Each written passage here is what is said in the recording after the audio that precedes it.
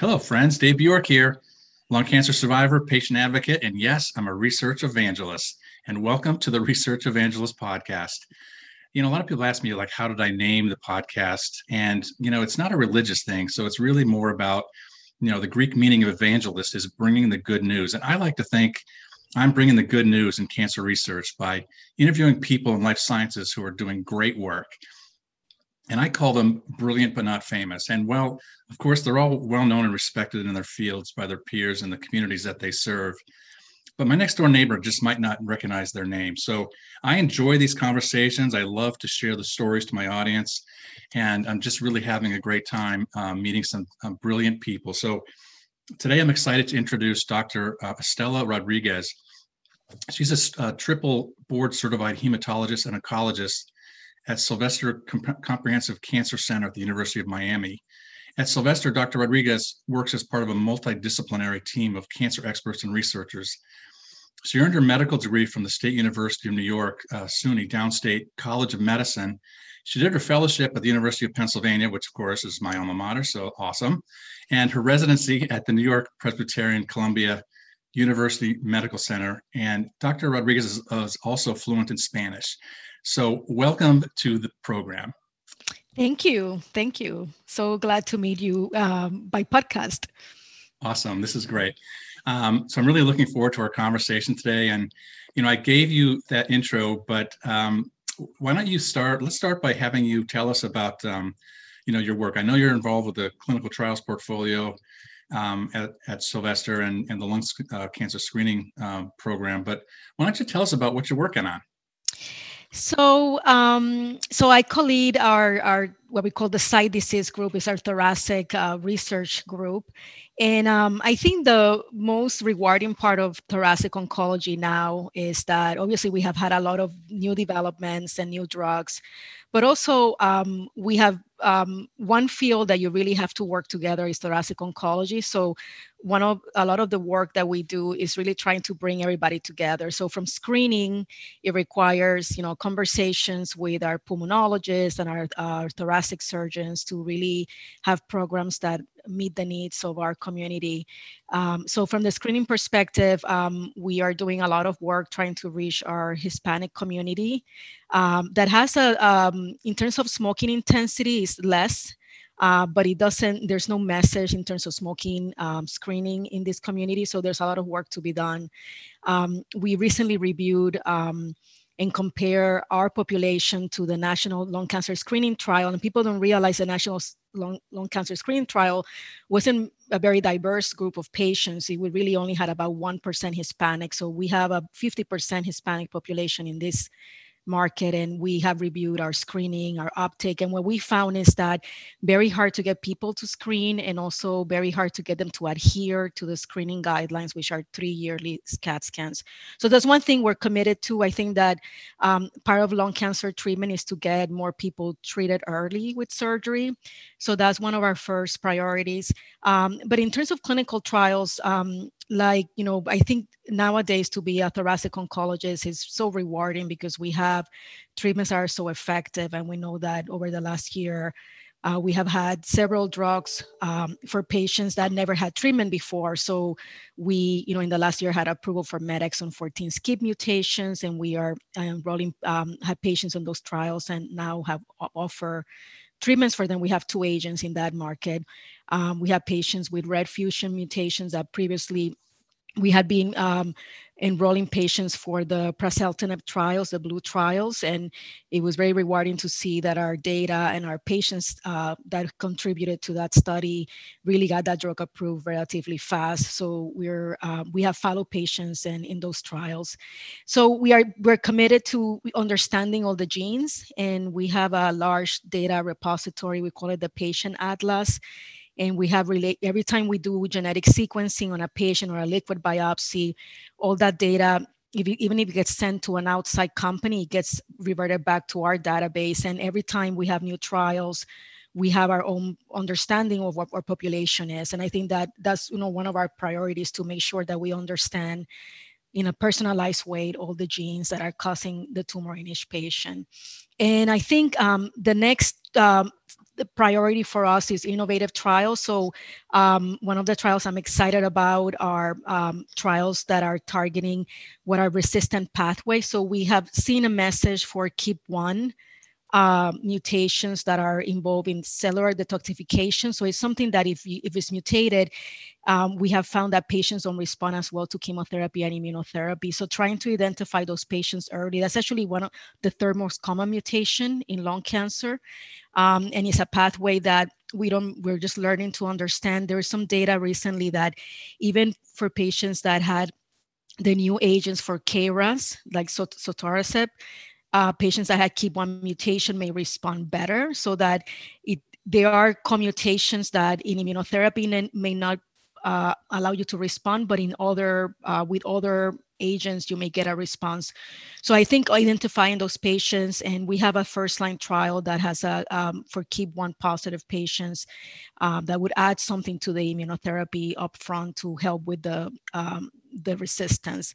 So I think that's really where we want to go. We want to understand, now that everybody's getting chemotherapy, immunotherapy, unless they have a targeted mutation, those patients now when they recur on immunotherapy, we really need to understand why that's happening. And every patient is different, so getting that information from the get-go and understanding the pathways, I think is going to allow us to treat patients longer and more effectively. Yeah, well, it sounds like the combination of the screening program, particularly in the the Spanish community, that is really going to be kind of a helpful way to get more equity in getting people access to the targeted things that you mentioned. So as far as the testing that goes on at your center, how robust is that in terms of the genomic testing that gets done? So we now have 2 FDA approved platforms for liquid biopsies, and I think we do utilize that universally in all the patients that present with stage 4 disease. One of the things that we found during COVID that I was surprised is that initially we kind of shut down the clinics, but we had patients that presented with disease and they needed to be targeted, they needed to be understood, the mutations needed to be understood. So we were able to do phlebotomy at home to do a liquid biopsy. And I thought that was kind of a way in which technology has allowed us to continue treating patients during this whole pandemic. And I think that, I imagine a future that we will be able to do swabs in the mouth. I mean, really do testing, personalized testing, and the patients themselves will have a lot of control over their information. So that's interesting. So I will tell you that. So we do liquid biopsies universally. When we do have tumor, we still try to get the gold standard, which is a tumor biopsy, and we use platforms for Foundation and Caris. But that data gets sent back to us, to our database, so that we could do studies and select patients. When we look for clinical trials, we look at our database and see, what is our need, because molecularly, there's also the diversity. So not only do we have a very large Hispanic population, but we might have a population that maybe has a higher percentage of KRAS, for example, so that we need to understand our population genetically as well, so that we can offer the right treatments. Well, that's awesome to hear about the getting the blood draws at home. Yeah. COVID has definitely changed that, but I'm seeing a trend now, and I think maybe that's one of the silver linings that comes out of what's been happening. So that I think, as from a patient, speaking from a patient perspective, anything we can do to make that experience easier and more convenient, I think is really helpful. Have you gotten that kind of feedback from your patients? Yeah, I think that the 2 things that really change practice for me. One was really to bring care to patients at home when we couldn't bring patients to the clinic, but also telemedicine.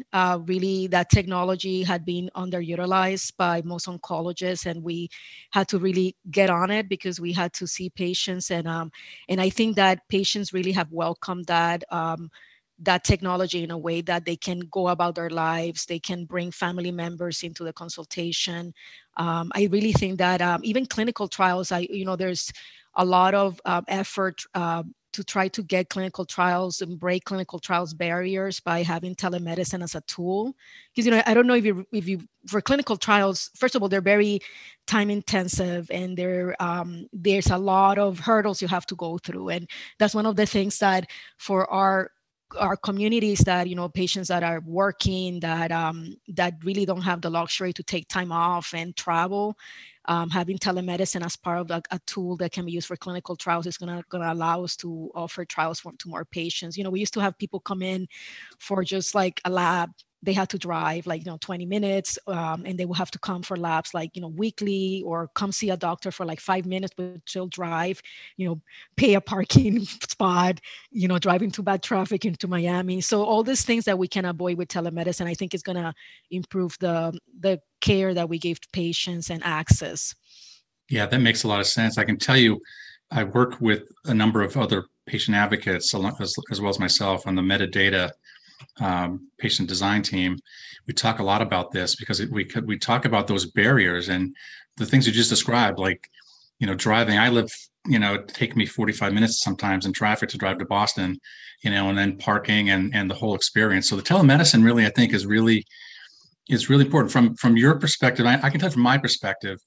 At first, it was a little challenging. It was kind of weird because I'm not able to sit and actually be with you, as my clinician, but I've gotten used to that. Are you feeling the same way from your perspective, looking back at the patient side, or do you really? Obviously we miss seeing each other in person, but how do you see that? So I think that for routine visits, people have gotten used to it. Obviously, there's a whole other barrier of technology. Not all patients, especially older patients that really didn't grow up in the internet age, it's challenging. But I think that we just have to develop a technology. Zoom platform that we're using to talk today wasn't really developed for telemedicine in medicine. So we're using this technology that wasn't really developed to make it easy for older patients. So I think that there's going to be an investment and development of easier technology, so that we can reach everyone. But so to answer your question, patients are liking the convenience of it, but they still want to come in. And I think there are conversations, especially on lung cancer, that to me have to be done in person. And you want to hold people's hand, even if we're wearing gloves and we're trying to keep our distance. There's still a very personal connection that sometimes it's hard to get online. But I think it's here to stay. I think that it makes it more convenient. Patients are getting used to it. We can get through video a lot of information about the physical exam. I had diagnosed deep vein thrombosis by images that people show me of their legs, rashes. We can listen to their lungs, but a lot of patients have bought these pulse oximeters during COVID because they were told that they had to monitor oxygenation. So we have patients, check their pulse oximeter. Some patients even check their blood pressures at home. They can give us a lot of their vitals themselves. So it's really making the patient more in charge. And I think that patients, I think that's only good. I mean, I think if patients can do some of their monitoring at home and they can communicate with the doctors in a way that is easier, it's going to allow us to take care of patients better. Yeah, and I think one thing you pointed out, which I think is really, I should emphasize, to our listeners, is that access to, whether it's even to the internet, the technologies, or understand the technologies. So whether they're older or they just don't have access, because of resources, I think is really important, because sometimes we all just assume, oh yeah, it's great because if we can all get on Zoom and we get on these other platforms and have this great telemedicine. It's like, well, it's not that simple, but it's promising, I guess, is the way I would look at it. So I'd like to switch gears a little bit. I read that you're passionate about empowering women to take charge of their own healthcare.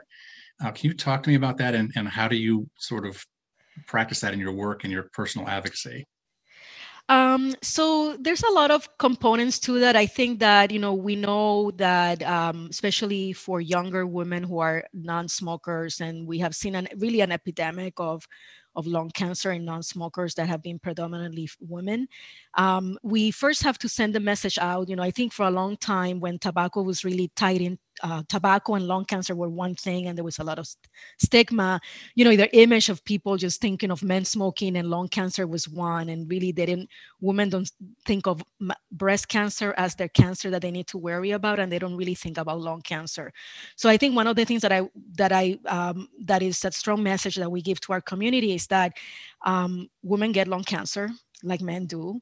Women get lung cancer at a lower rate of smoking exposure. So it's important that, and there's a whole initiative to really include more people in screening, especially more women with less smoking history, by decreasing the criteria to 20-pack year smoking history. And I think that there is a lot of data from the international lung cancer trials that the women that do get screened get a lot of benefit, and you can detect lung cancer in women if you start a little bit earlier. So that's one of the things that we want to send the message out, that lung cancer is the most common cancer death for women, and more women die of lung cancer than breast cancer. And women every year think of their mammograms, but they're not thinking about lung cancer screening. It's not in their radar, so we have to put her in the radar.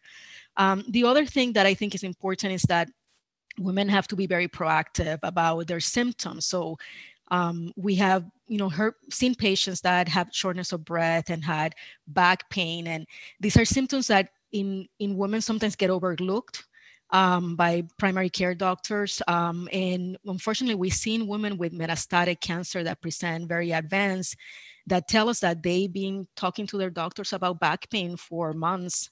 And I recently saw a woman yesterday who told me this story, and it really made me think a lot about, how we listen to women and their symptoms, and do we take them seriously, and do women themselves seek out care when they're not being heard. So that's, part of the message. One, women get lung cancer, and women need to be screened for lung cancer. Number two, women get lung cancer, their symptoms might be overlooked. And then the third part is really, for all lung cancer patients, when you meet a doctor, to really get the best care, you have to get understanding of the tumor, the mutations. You have to get tested. You have to go to a facility that would offer you kind of the latest treatment. And in lung cancer particularly, there's a lot of research. And I just want to kind of send a message out there that, we patients have a lot of power. I mean, we have large databases like clinicaltrials.gov. We had great patient advocates that are online, and I think people need to do their research and know that it is right to come to your doctor with your own questions and your own questions about research that you read online. Yeah, I think the process of understanding, those symptoms that sometimes often get overlooked, that I think it's going to take time. And I think all of us as advocates are working on in the lung cancer community to try to change that, so that even at the primary care setting, for people like me, I never smoked. And so and I got pneumonia twice actually. And so, but there wasn't even a thought. We didn't have me and my primary care didn't even have a conversation about lung cancer. So it didn't even pop up. So I this idea of there's a lot of ways that people can help themselves by being their own advocate, of course.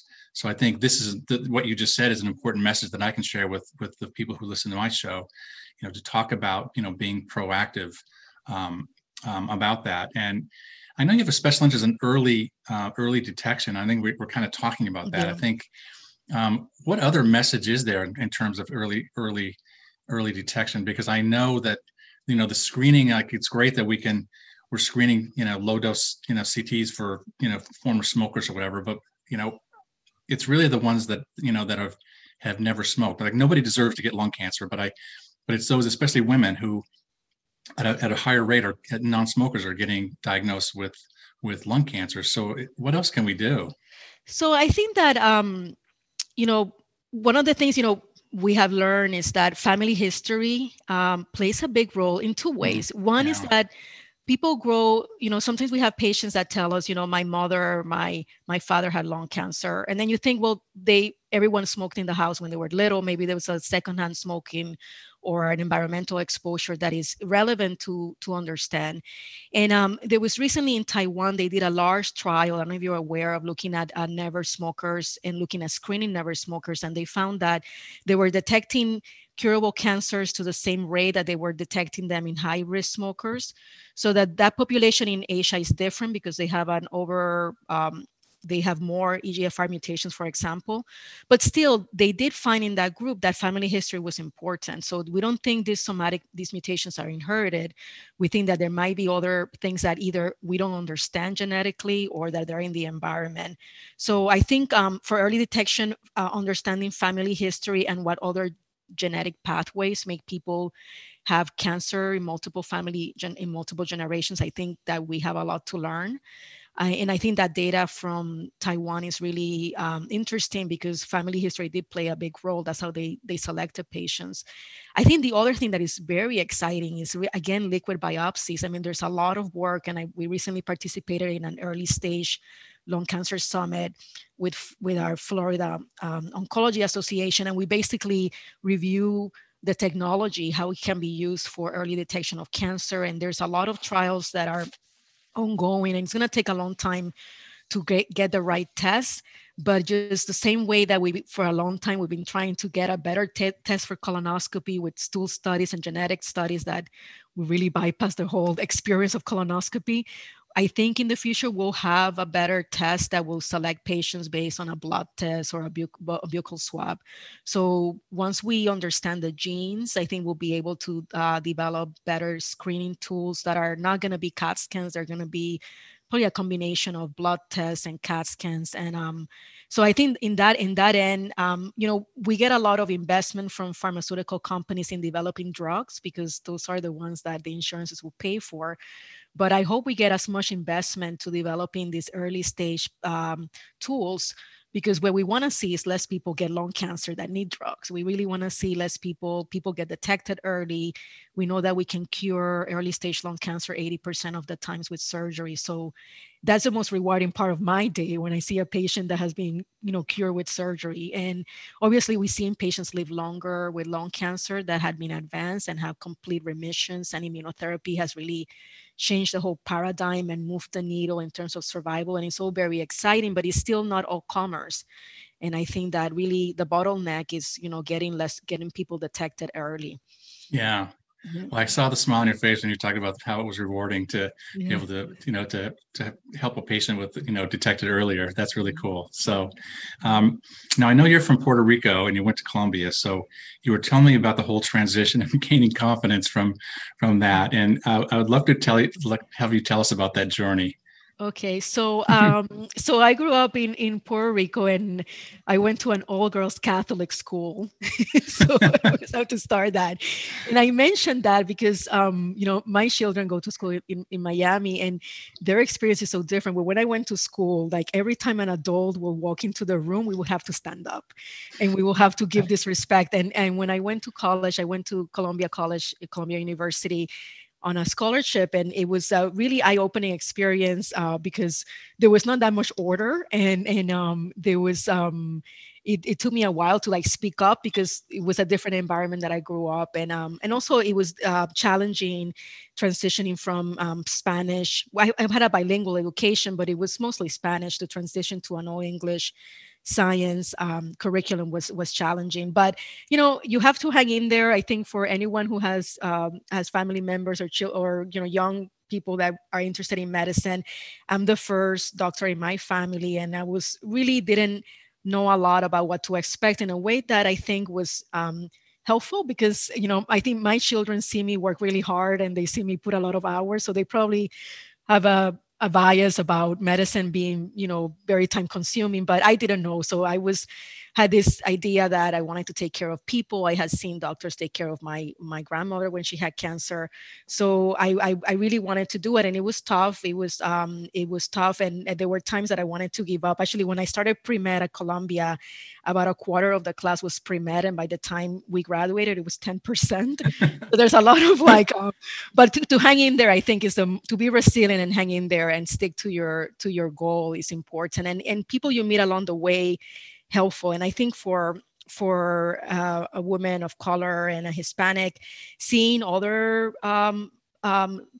mentors who are also look like you is very kind of moves you in the right direction. So there's this one of the heads of general medicine, who's now at Cornell, Susana Morales. So she was one of my mentors. And I remember the day that I was about to say, I'm not going to do this anymore. And I listened to her, and I went after she spoke. And, I told her, I'm a Colombia, and my science grades are not that great.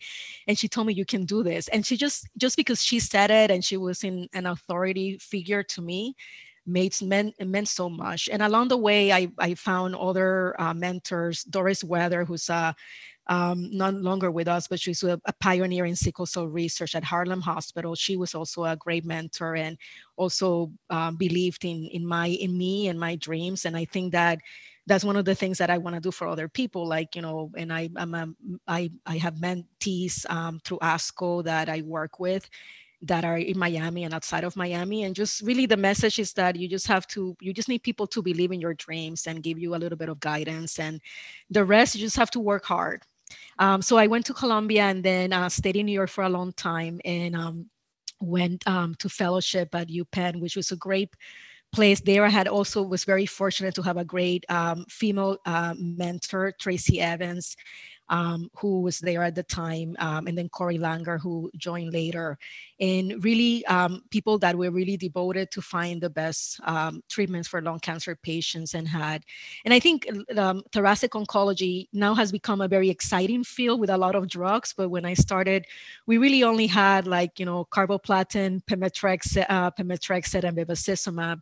And I remember when I was a fellow, that was the first time that the median survival for one of these combinations went over a year. So, to just look forward in a decade, how we have patients with ALK mutations, median survivals years and years, and people really living longer and longer. So it's been really rewarding. And I think when I started, I'd never envisioned that we would be here today. And I think it's getting better every day.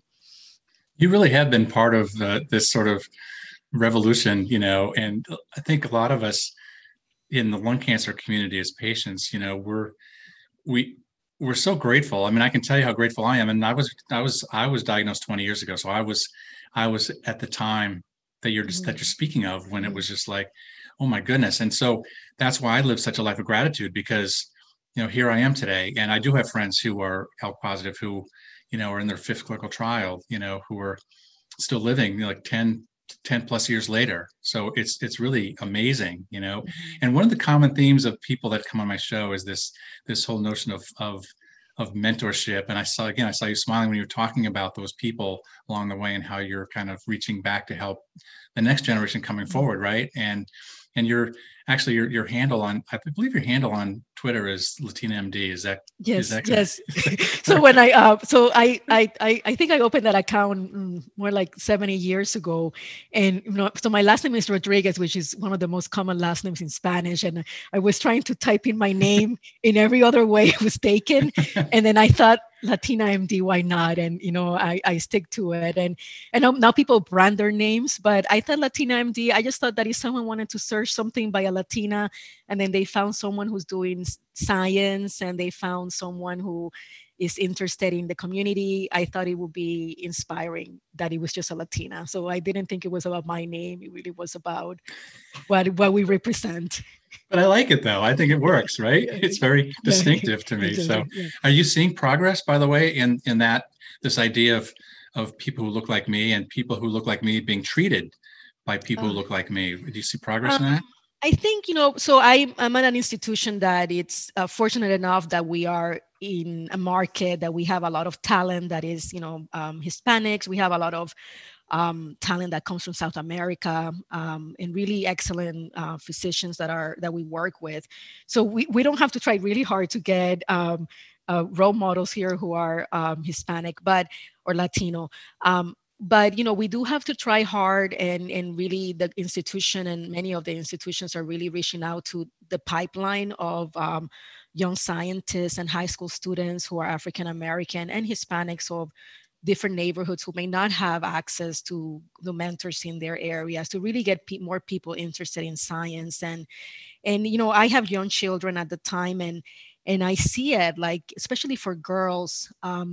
Girls are not encouraged to do science when they're young, and if they struggle in math, they're basically quickly moved to something else, like art, or they basically like they're, instead of working through it, they kind of basically get labeled as you are going to do something else. And I think that we lose a lot of talent by not really starting young, with girls especially, and African Americans and Latino students who may not have access to people in their households who know what to do or who may help them with homework. I mean, we know that there are kids that they're just, their schools don't have the same access, and they're not going to be able to, when they make it, they're really stellar because they have made it in circumstances where there was really no role models. So I think that one thing that I think the internet has done, and social media has done, is that they really have started a movement, a kind of a grassroots movement of more students who are making it, creating a safe space, because we have people that make it through all these hurdles, and then they go to institutions where they experience discrimination. I recently read a very interesting article from a doctor in Australia who was South Asian, talking about her accent and how people view her in Australia. And I'm like, I can relate to that, how people view me when I was going through my training, and how people react to your accent, how people react to how you look. It's not all pretty when you're training, and it does make sometimes students feel unsafe. And I think that one thing that social media has changed the conversation is that it's made it safer for people to talk about this. And there's all kinds of communities now on Med Twitter, like Black, there's Latinas in medicine, Black women in medicine. There's a lot of support, and I think that that's only going to make it get us to have more talent in our workforce. Totally. I appreciate that. I'm so glad for people like you that, and others like Narjust Doom and others that, that are friends of mine now that are passionate about, particularly young women, young girls, Yeah. Like in middle school even, to just try to keep them engaged in science and interested in science. So I wanted to ask you about something that's really close to my heart. It's the White Ribbon Project. And actually, that's how I came across you, to be honest, Estelle. I was going through Twitter, and all of a sudden I was like, okay, what the heck? I know this. I recognize that symbol. You brought the white ribbon to the Florida Society for Clinical Oncology lung screening summit last month, and I think that's amazing, by the way. And I want to thank you for that. And I wanted to ask you, first of all, how did you get involved with the White Ribbon Project? How did you get a white ribbon? Well, so I've been trying to get a white ribbon for some time. They're not hard. They're hard to get. So I had messaged the organizers in Twitter, and I was waiting to see how it would make it to me. But there's a group that got together in Florida, and they mass produce all these ribbons. And I thought they were made out of paper, and I wanted to make one, but they actually made out of wood, and they paint, so they're very sturdy. And I told them we were going to be at this meeting for FLASCO, is the Florida Oncology Association.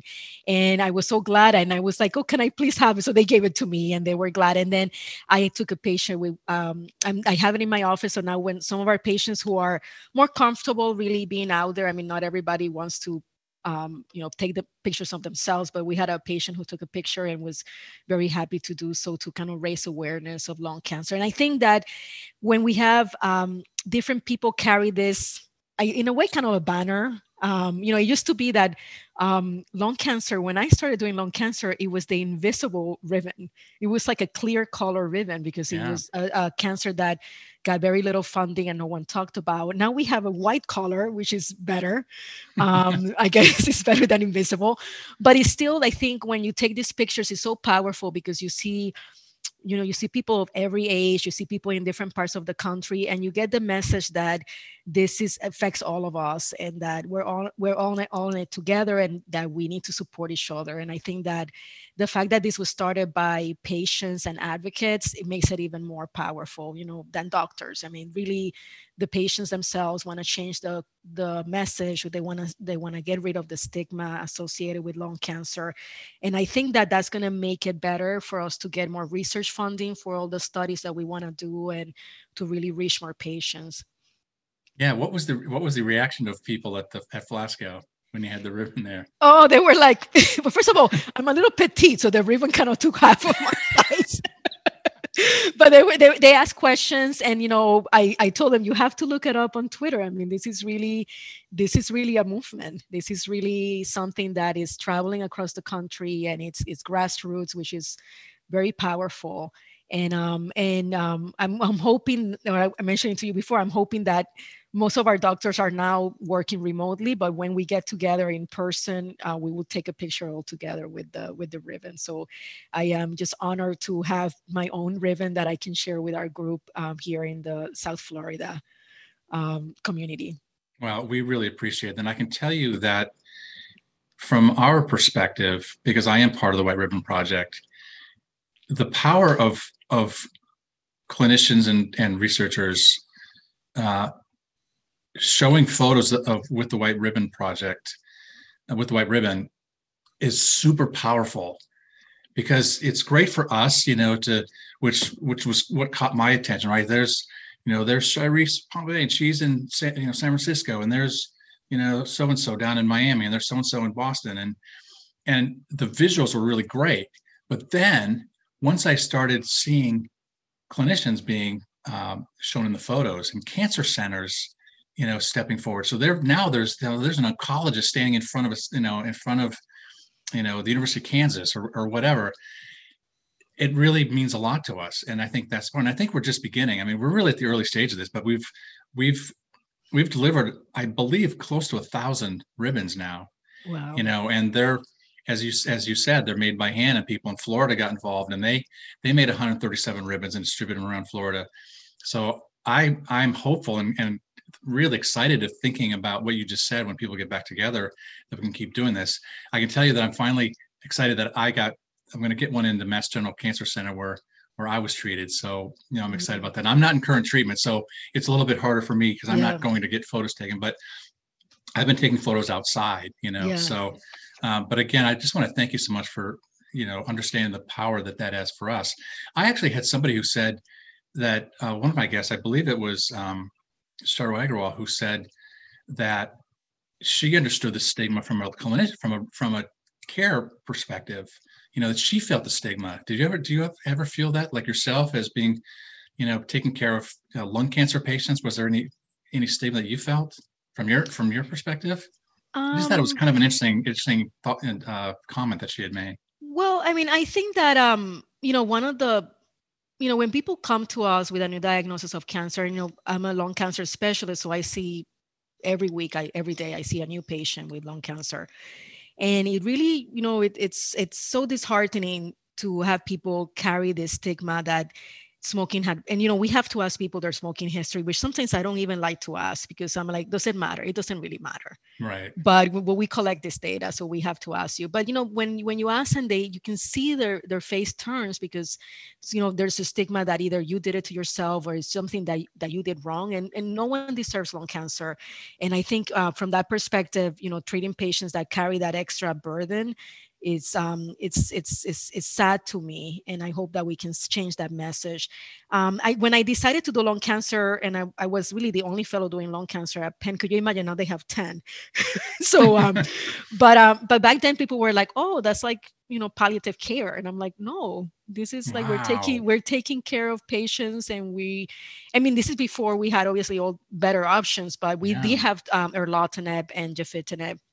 And we can see that this cancer affected so many patients that we more of us needed to be involved. So I don't know what's the stigma. Really, what really touches my heart is really patients not feeling comfortable coming forward. We have breast cancer patients that, the moment they get a diagnosis is sad, but there's a whole community of pink that supports them. And that's what I wish the White Ribbon Project will do for people, is that a whole community of white ribbons will be surrounding them with love.